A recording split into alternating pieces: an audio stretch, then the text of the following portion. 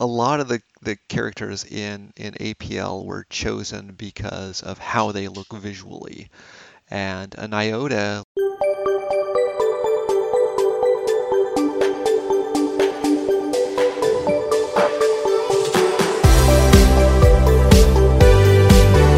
Welcome to ADSP, the podcast, episode 18, recorded on March 18th, 2021. My name is Connor, and today with my co-host Bryce, we wrap up part 2 of our conversation with Sean Parent. Be sure to check out part 1 before listening to this one. Do you think that C++ should have adopted a destructive move model where the object left behind was not in a valid state but was gone? Ideally, yes. I think now we have kind of a better idea of how that could have been done. At the time when move was being defined, nobody could come up with a way to make it work. One of the problems with it is it changes the strict ordering of destruction rules that we have in C++, which is somewhat problematic. If anybody's used Objective C++, which mostly on Apple platforms, the Objective-C language gets used. A lot of people don't know, but if you just stick an extra M on the extension for your file, so you have files that are typed .mm instead of just .m, then you get a language called Objective-C++, which is basically all of C++ with the Objective-C constructs added in. And Objective-C in recent versions has a feature called ARC, which is automatic reference counting. So for a while, Objective-C had a garbage collector, and then Apple kind of backed away from the garbage collector and decided to go with automatic reference counting. So Objective-C objects are you can think of the pointer that you get to them as being very similar to a shared pointer, except the language manages the shared pointer as opposed to you managing it manually. But one of the unique features of ARC objects is they have more precise lifetime rules than C++ objects would. So if I have an ARC object, it is destructed at the end of the last sequence point where it is last used. So that allows for a destructive move of ARC types, which saves you additional increment decrements on your ref counts, and it happens automatically without ever having to put in an explicit move. And so, one of the biggest problems that we have with C++ is that explicit move is a cast circumventing the type system, and that makes the move operation unsafe. You end up with this shell of an object, and you have to take care in how you deal with that object with an unspecified value. Right. Yeah. It's an odd quirk of the function called stud::move that it does not actually move. It just casts it to a type that then whatever it gets passed to could move from it. Could move, right. And within the language, if you just have an implicit move, then the only thing the language is going to do after the move is destruct it. And so that makes the move safe. But when you circumvent the type system and you cast with stud::move, now you've got an unsafe operation. And there's only a few places in the language where stud::move is required, right, to get a move. And if you had the rule that you could somehow decorate a type and say, this type supports a destructive move, then you could get rid of those cases, and you could just say this thing will automatically move on the last use, or the compiler is allowed to automatically move it on the last use. And that would make those cases safe because now your object would be out of scope and you couldn't reference it after that. But it would be a significant change to the language. And it was something that I believe was considered in the original design of Move, but the destructive model, they were not able to work it out in the C++ Right. 11 era. Yeah. Yeah, there were a lot of ideas in that time frame. I think post then, I think a number of people have a lot of newer ideas and kind of a newer take on it. One of the best proposals I've seen float around is the idea of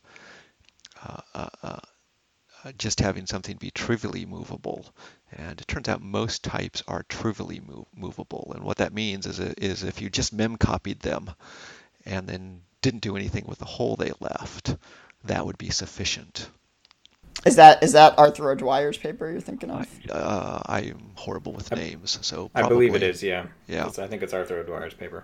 Yeah, so I think if we had a notion of trivially movable and the notion of allowing the compiler to then say, if my type is trivially movable, then I can move it on last use. Then you get this automatic move on last use, and you don't have to cast. And it's safe because if then you add another use at post that point, then that becomes the last use, and you don't get any kind of compiler error that says, hey, you used this after it fell out of scope. It did fall out of scope, but now you just extended the scope, and what was a previous move safely became a copy, and now the last use becomes a move. And so, it's less for the user to type, and it's easier to get correct, and it's less error prone if we could get to that state. So what paper or what mailing are you aiming for your paper to be coming out in? I'm trying to rush through at least getting an R0 out because this came about because in John Lakos's upcoming book, he's got these sections called annoyances, and he reached out to me and said, I know you've got this annoyance about move. Could you write a couple pages on the annoyance of move? And so we just kind of finished up a couple rounds of editing. I just wrote it right after ACCU wrapped up, and part of that is I want to cite a paper with a proposal to fix this annoyance. And I had started about a year ago on actual wording for how I would go about fixing this annoyance, and I had a round of conversations at that time with Nico, who was at the time, what kind of set it all off was he was writing his book on move, and he had on R-value semantics, and he had reached out to me to get some clarifications on some things. So we had a conversation about that, and that led to my complaint, and we kind of started on some wording, and I roped in Howard Hinnant and Herb Sutter and got some additional feedback, and so I just kind of had this bunch of scraps of notes for something that could have been a proposal. I was hoping that an employee who recently left Adobe was going to, and he had joined the standards committee, was going to kind of pick it up and see it through, but he recently left, so. And then this whole thing with John came up, so now I'm resurrecting it. So I'm going to try to get a quick number for it and get a paper, into whatever the next mailing is that would just basically say, it's going to outline the problem with some potential proposed wording. The whole fact that, over time, the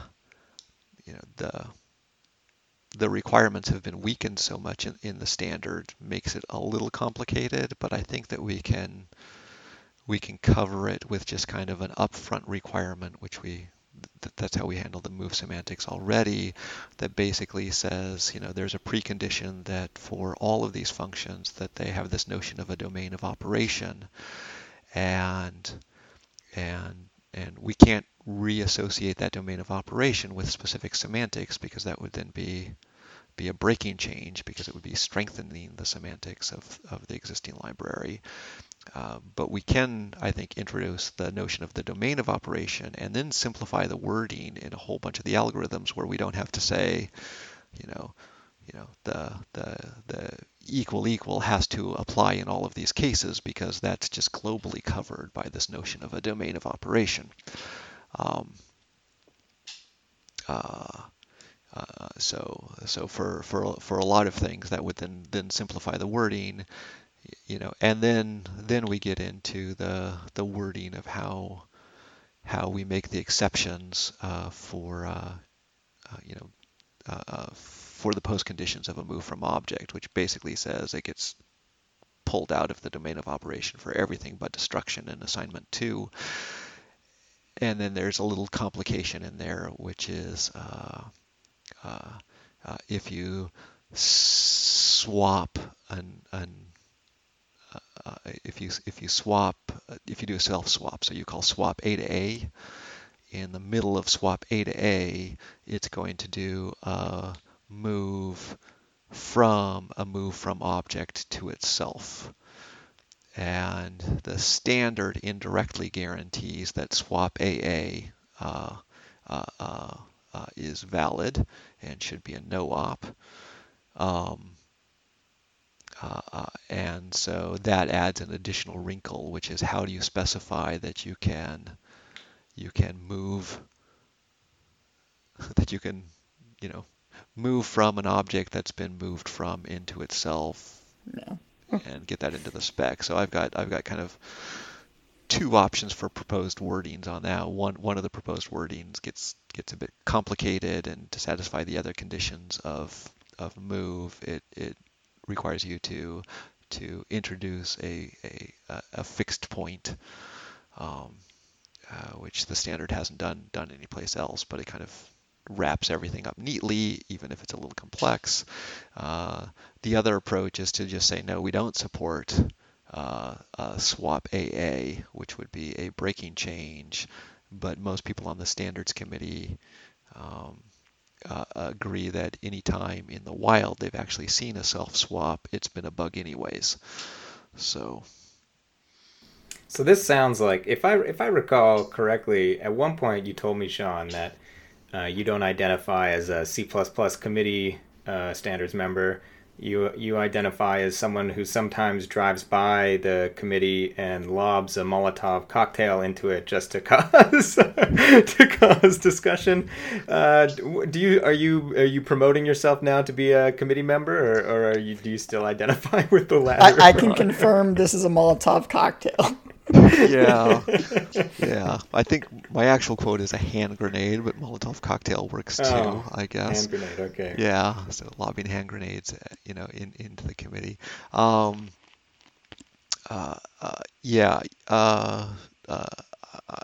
think this is a little of both. Going through finding the kind of weakening of the semantics in the standard library has kind of reminded me of why I get so frustrated working with the standards committee. This has been my the post conditions of move since ASL. If you go back, it had a move library, and I think it was one of the first. It was not the first move library, but I think it was the first move library that actually worked. There was a library that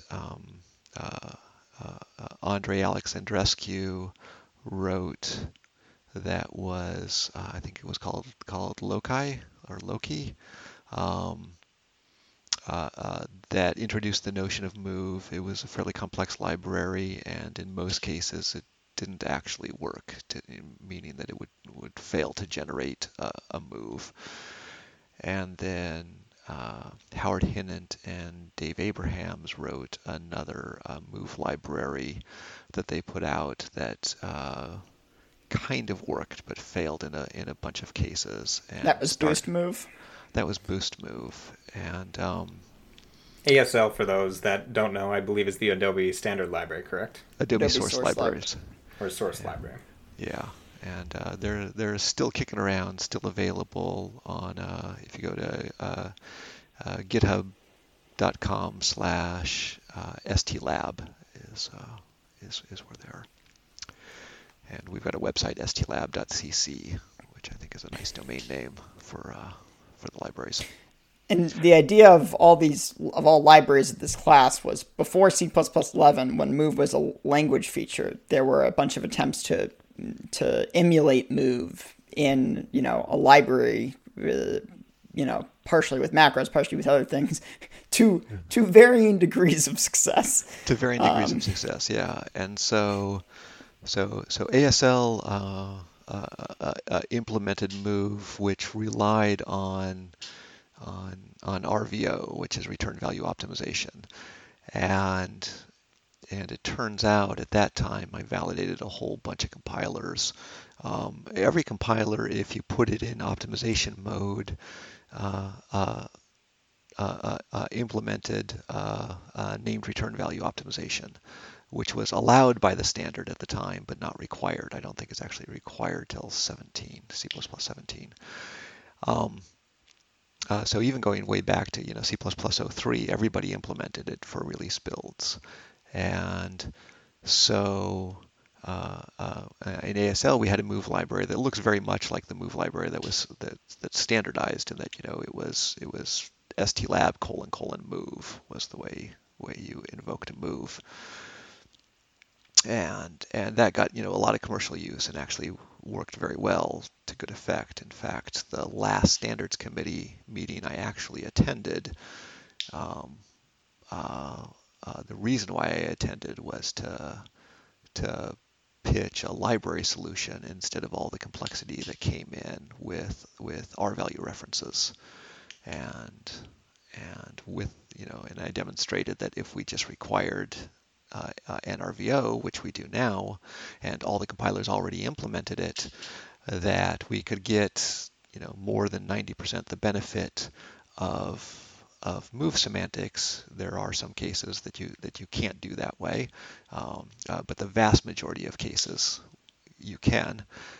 So we could get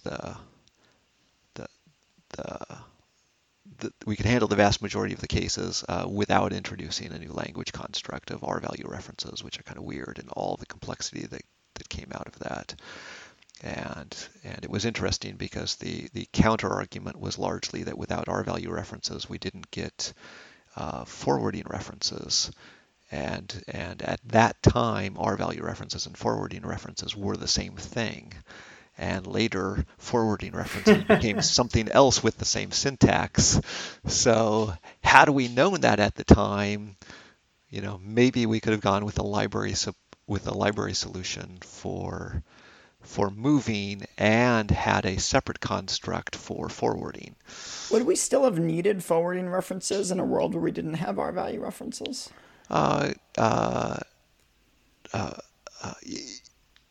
If you want kind of the perfect forwarding, yeah, you do, because you need to be able to know,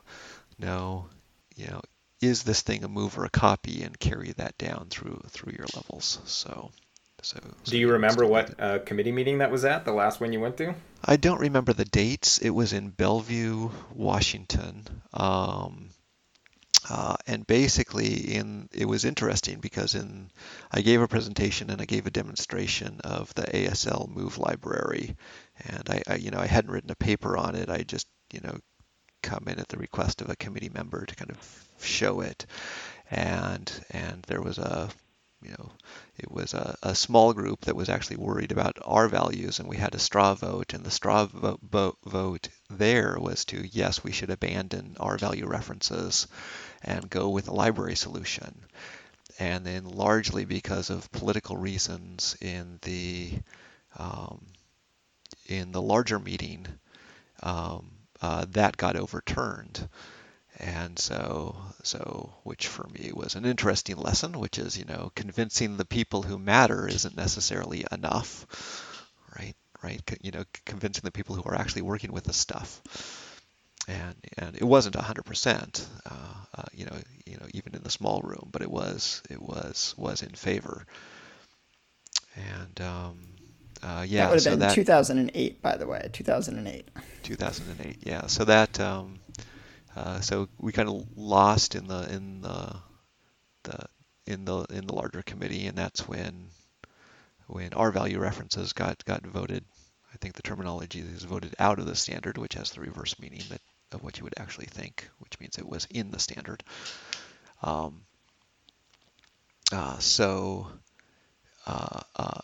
then the other thing that came about was allocators at the time, which broke the notion of a regular type for pair. And that was something that I was, this is why, the implementation of std pair is so incredibly long and complex, and that pair supports allocators, and it's in my opinion ridiculous. I think you're not wrong. It is quite unintuitive that pair needs to support allocators, and the number of times in the committee that a good feature has been hung up on, oh, do we need to add allocator support for this thing, and the pains associated with that. Yes. Yeah, so the std pair gaining allocator support, which broke regularity of std pair, that even more than the R value references. I thought Howard's proposal was sound. I just thought it was too much complexity for the language, but breaking regularity of pair was for me was kind of the last straw, and at that point I walked out of the meeting, and that's the last standards committee meeting I've attended. So So John Lakos, who's another member of the committee, very well known for his talks about and advocacy for allocators, he has in recent years started promoting the idea that allocators should be something that are supported at the language level. And I actually think that he's probably right about this, because the amount of complexity that has been added to the library to support allocators as a library facility is really great. That's come with a huge amount of cost. And for types that avoid that cost, for things that we say don't support allocators, that takes control away from users. And I do wonder if maybe we would have been better off if we had thought up some language-based solution for customizing allocation. Yeah, the fundamental problem with allocators is they invert the whole part relationship, right? Basically, an object that gets allocated is part of the allocator, and so you can't put the allocator into the part. That's an inversion of that relationship, and that doing the inversion it creates what I call an incidental data structure. It means now really what I've got is an allocator that contains objects, but I've expressed it the other way around. I've got a bunch of objects pointing to an allocator that actually contains them.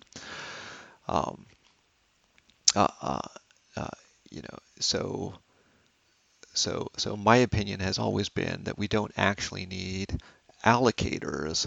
What we need are better data structures that manage their parts, that manage the allocation of their parts. So flip that equation around, and that's harder to do than just say, well, we can take a vector and we can slap an allocator into it, and now we have a different behavior for a vector. It means you actually have to think through a class that makes sense of structures that require custom allocation. So it means you end up with more types, and there's not quite the same uniformity, but you get rid of these issues. Is there a library out in the wild that implements this kind of idea? I don't think there's a library out in the wild, but if you look at some of the adapters, which are, if you just look at, adapting a vector to be a priority queue by using a heap structure in there. That's really just using the vector as if it were an allocator for a heap structure object, right? And so one could imagine having something like, a pooled list if you wanted to say, oh, I've got a list where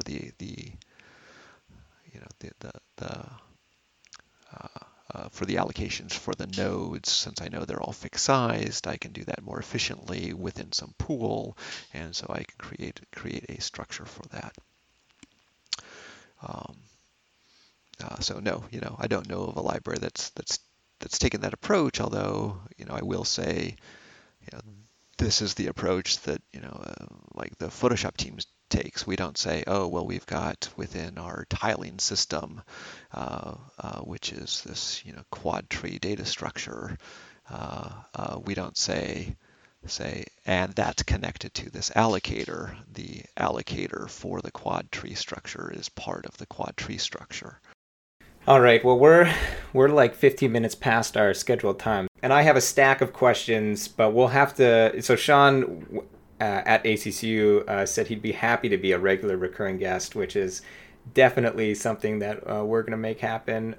We'll have to defer the whole Mac OS X that ends in the Greg Gilly story for a whole episode. Because I wanted to ask about that, but I knew like that. Yeah, we're gonna have to do a whole episode of Sean's stories about Apple and Mac OS.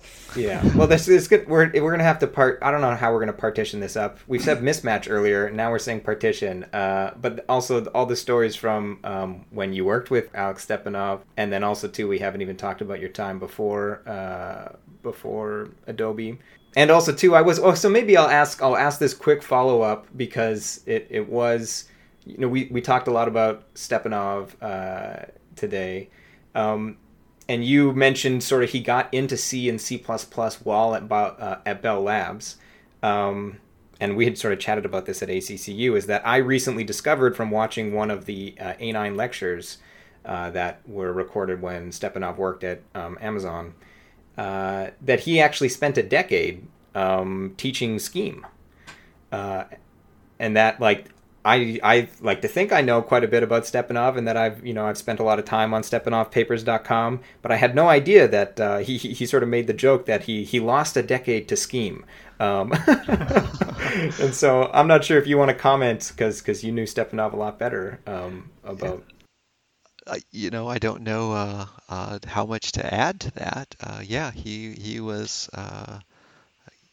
he had certainly taught courses in Scheme, and he'd been an associate professor. I forget I think at RPI. I might get that wrong.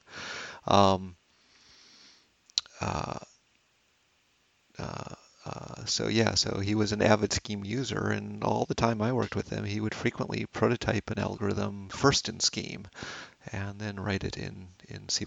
So he was definitely very comfortable in Scheme, put it that way. Yep. So we all got to go learn Lisp or your favorite language of choice. Yeah, on that, one thing I think I agree with you, Connor, about is that learning other languages has a huge amount of value. I think one of the things that set off my career was I went to school at Seattle University, and there were 12 of us in our graduating class for computer science. It was their first graduating class in computer science at the university. And we had a couple young professors who taught the course, and they decided or who taught the program, the professors there decided that they would teach every course in a different language and not teach the language. So you would walk in and, first day of a class, and they would say, this class we're going to be looking at databases, so you're going to be programming in Ingress, so go learn Ingress. we're not teaching it. And in this class, we're going to be doing image processing, and we're going to do all of that in Lisp. So go learn Lisp. And so we could talk about the pros and cons. I think there were only a couple of us for which this plan actually worked. I'm not saying it was a good teaching strategy, but for me, it was one that did, and it just gave a huge exposure and appreciation to a bunch of different languages very early in my career. And this is crazy that you're saying this, because literally just last night I was watching a talk from Channel 9 with Herb Sutter and Eric Meyer. Most of our listeners probably know Herb Sutter is the chair of the ISO C++ committee. Eric Meyer worked on C#, and he's a big functional programming advocate. And they had an hour-long discussion. And at the end of it, Herb Sutter says probably one of the most important things for his career, and the best university course that he took, and he went to Waterloo in Canada, was a course on comparative languages, where every week they looked at a different language, and they looked at Lisps and Prolog and etc. Anyway, so just the fact that I literally listened to that last night, and now you're saying basically the exact same thing with a different flavor is crazy. Yep. I think there's huge value in that. Language affects how you think, and so learning other languages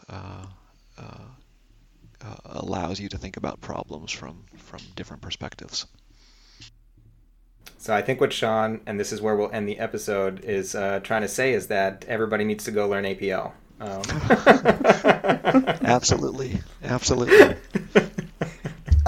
Connor must have some deal with the people that sell those funky APL keyboards. He must get some cut of it or something. Yeah, you guys got to put a link at the in your show notes for where to get your APL keyboard, and just so I don't even have an APL keyboard. I'm gonna send you one, buddy. I'm gonna send you one. Yeah, all right. It's funny. I can type a bunch of the APL characters just because I used to my development environment was something called MPW, which was Apple's Programmers Workshop, which was at the time AT&T owned Unix and was suing everybody who did a Unix knockoff, but MPW was kind of a Unix knockoff. But to not step on AT&T's toes, they used different syntax for everything. And so the wildcard character, if you were doing a search, instead of just being an asterisk, was a squiggly equal sign. So yeah, they were all non-ASCII unusual characters, and I still to this day, when I'm typing in Bash, will type those just by habit and have to go, oh no, wait, I need an asterisk, not a squiggly equal sign there. This makes me think, well, now I said we'd end the episode, but this now made me thought of, you taught me something, Sean, at ACCU, which is, you said you remarked while listening to an earlier episode is that I said that I don't actually know why they chose iota to represent sort of like a sequence, an arithmetic sequence that increases by 1. And you said you actually know. Do you want to educate our listeners why they chose iota? Sure. So a lot of the characters in APL were chosen because of how they look visually. And an iota looks like a small 1, and it's kind of a backwards J. So it's like a small 1, and then it kind of hooks out to the right. And so if you say, iota 5, that kind of looks like 1.5. So, and that's what iota 5 would do, is it would generate the sequence from 1 to 5. APL was 1 based instead of 0 based. Out of that now we get, stood iota, which is not a glyph, it's spelled out as iota, and it's 0 based by default. So, but there's only one algorithm in the Thrust algorithm library that renamed a C++ standard algorithm. And Bryce, do you want to? What, iota? Yeah. You mean stud sequence? But there's a difference. Thrust sequence predated stud iota. That's not true. We've had this discussion before because it was in the SGI docs, and so a lot of folks actually think... Right.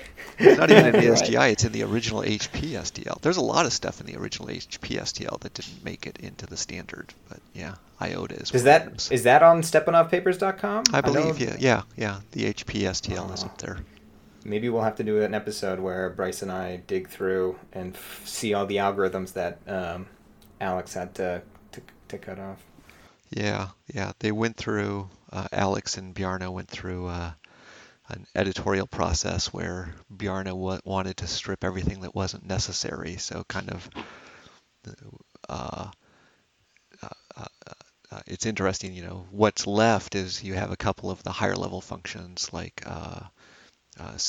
stable sort and sort, and almost everything in the rest of the libraries is just to build stable sort and sort. Yep.